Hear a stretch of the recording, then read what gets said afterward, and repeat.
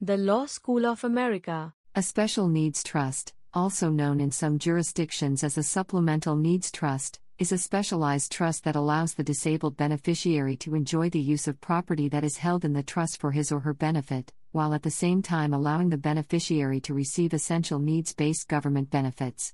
A special needs trust is a specific type of irrevocable trust that exists under common law. Several common law nations have established specific statutes relative to the creation and use of special needs trusts, and where they exist, a special needs trust will not be valid unless it comports with the requirements listed in the statute. The applicable federal statute in the United States is found at Title 42 United States Code. Several states have established their own statutes. Generally, irrevocable trusts can be used for minors, beneficiaries with disabilities, either physically or mentally challenged, and as a method of asset protection. In addition to the public benefits preservation reasons for such a trust, there are administrative advantages of using a trust to hold and manage property intended for the benefit of the beneficiary, especially if the beneficiary lacks the legal capacity to handle his or her own financial affairs.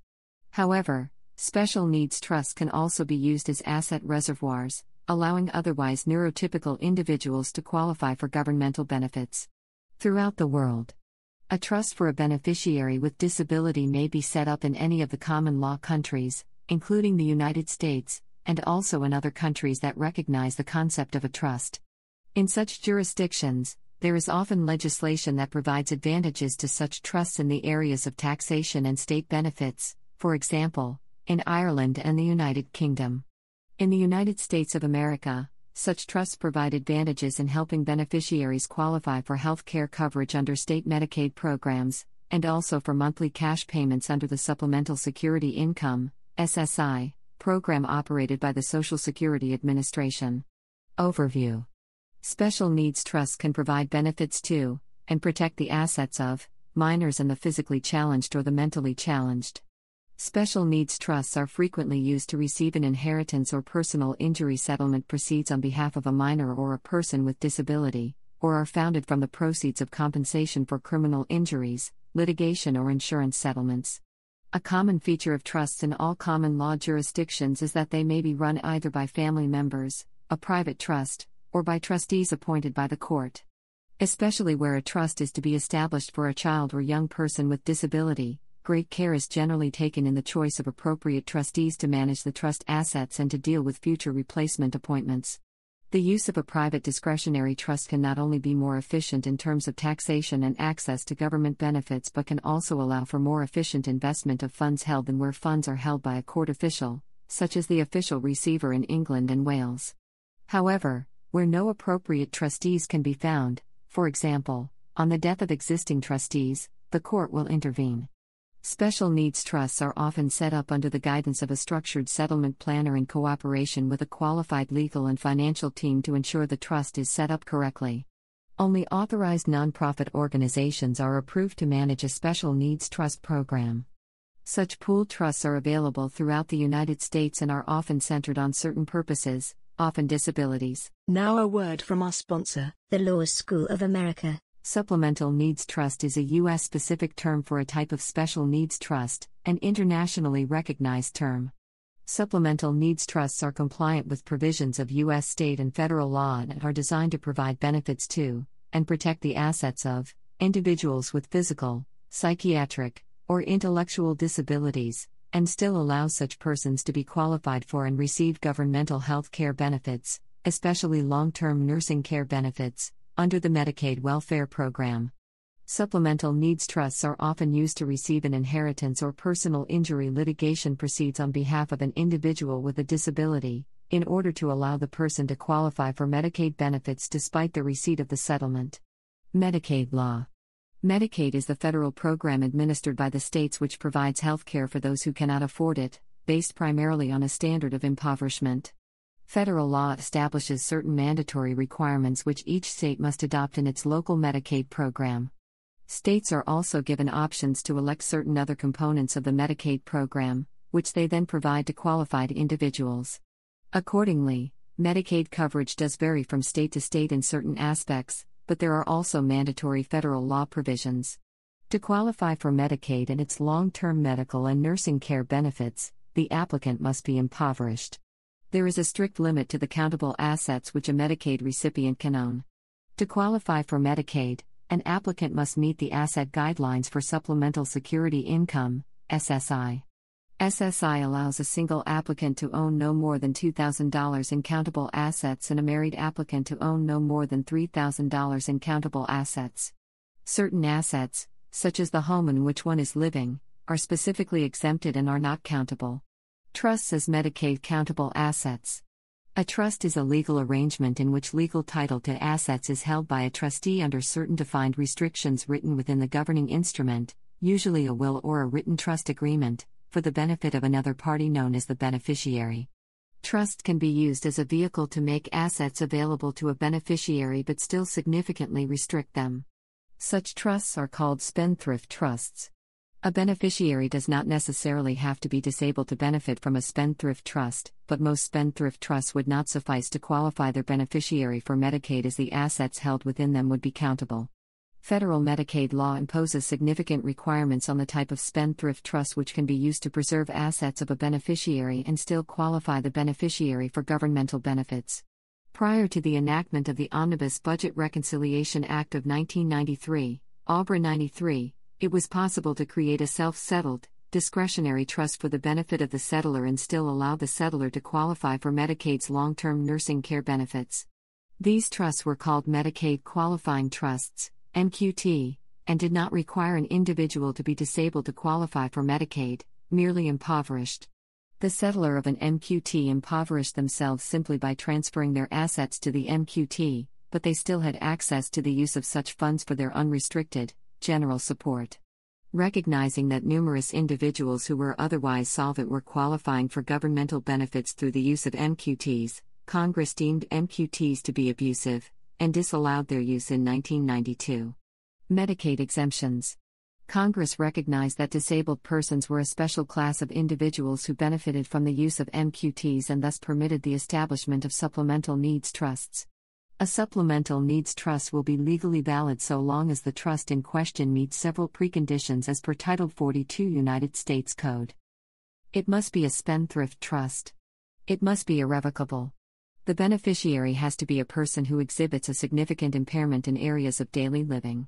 It has to be established prior to the beneficiary's 65th birthday. It has to function under its own employer identification number, EIN. Until December 2016, it could only be established by a parent, grandparent, guardian, or court. It must contain required Medicaid payback language, whether repayment is applicable or not. These trusts were called special needs trusts or supplemental needs trusts because the restrictive language in the trust agreement allowed the trustee to pay only for the needs of the beneficiary which the government did not pay. An SNT is not, like many other trusts, designed for the support and maintenance of the beneficiary, nor is the beneficiary allowed a yearly distribution of trust funds via a crummy clause.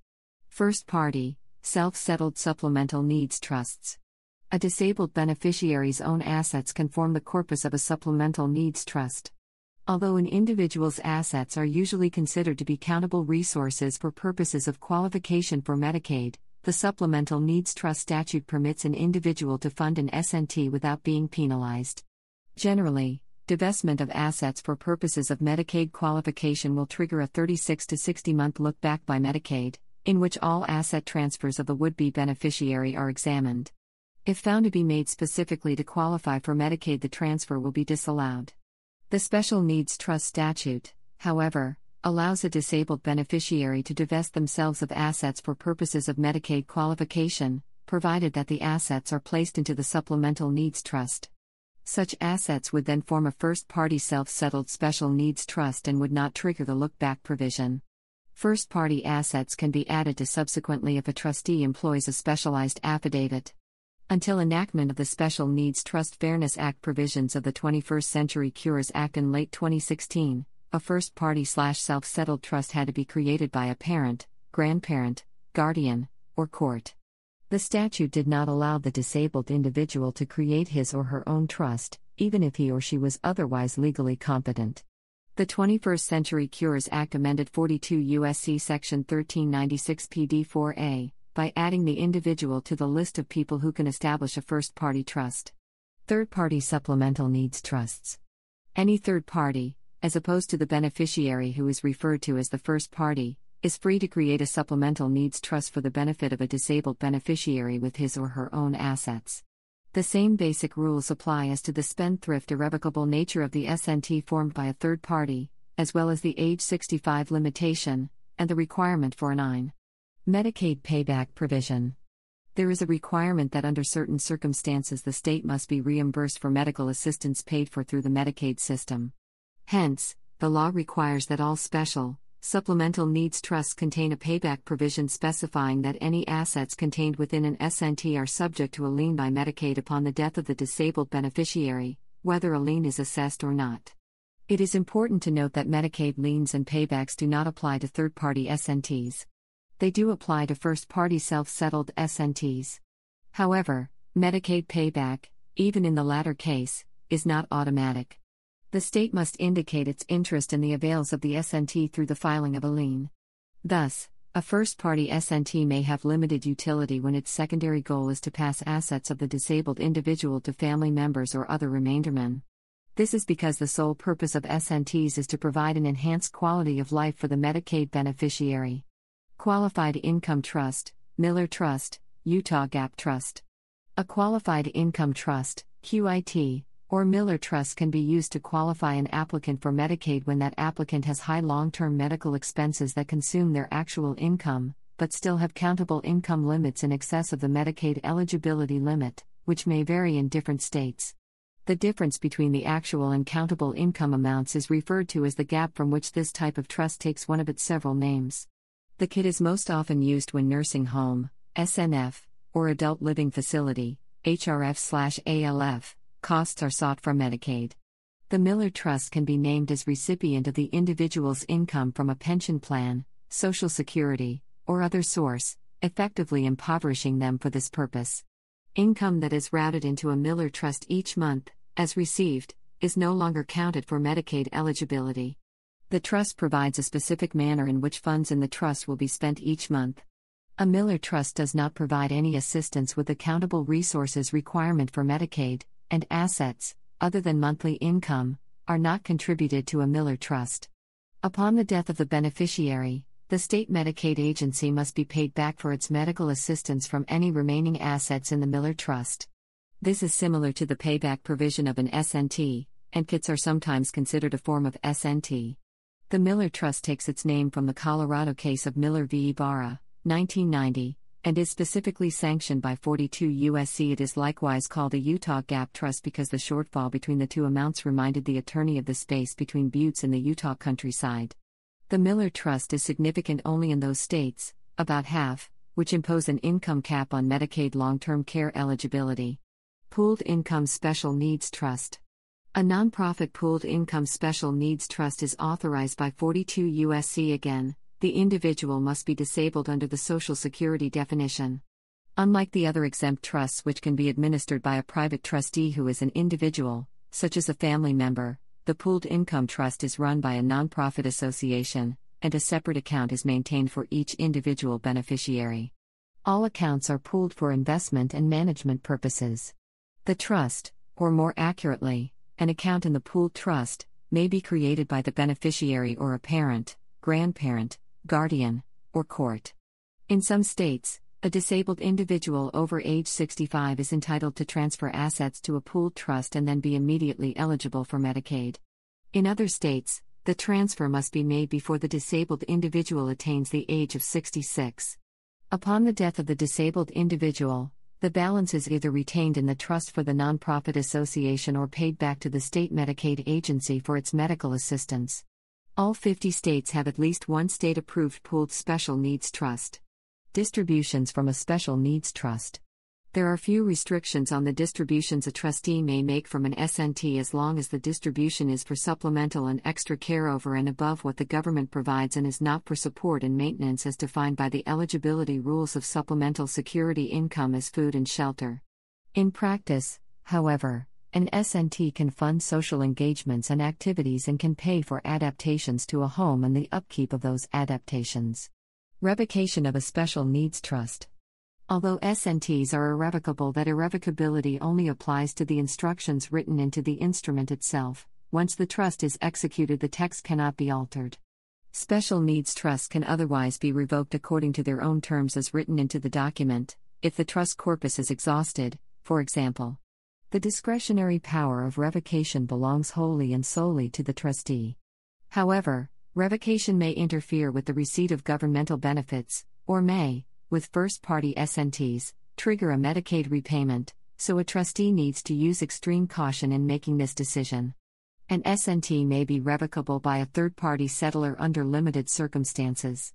Note, however, that revoked trusts are not completed gifts for gift and estate tax purposes and may subject the settlor to tax implications.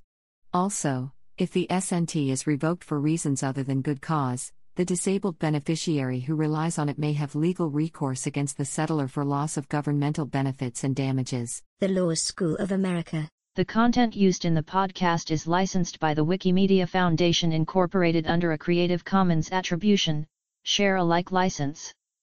The text has been modified for audio.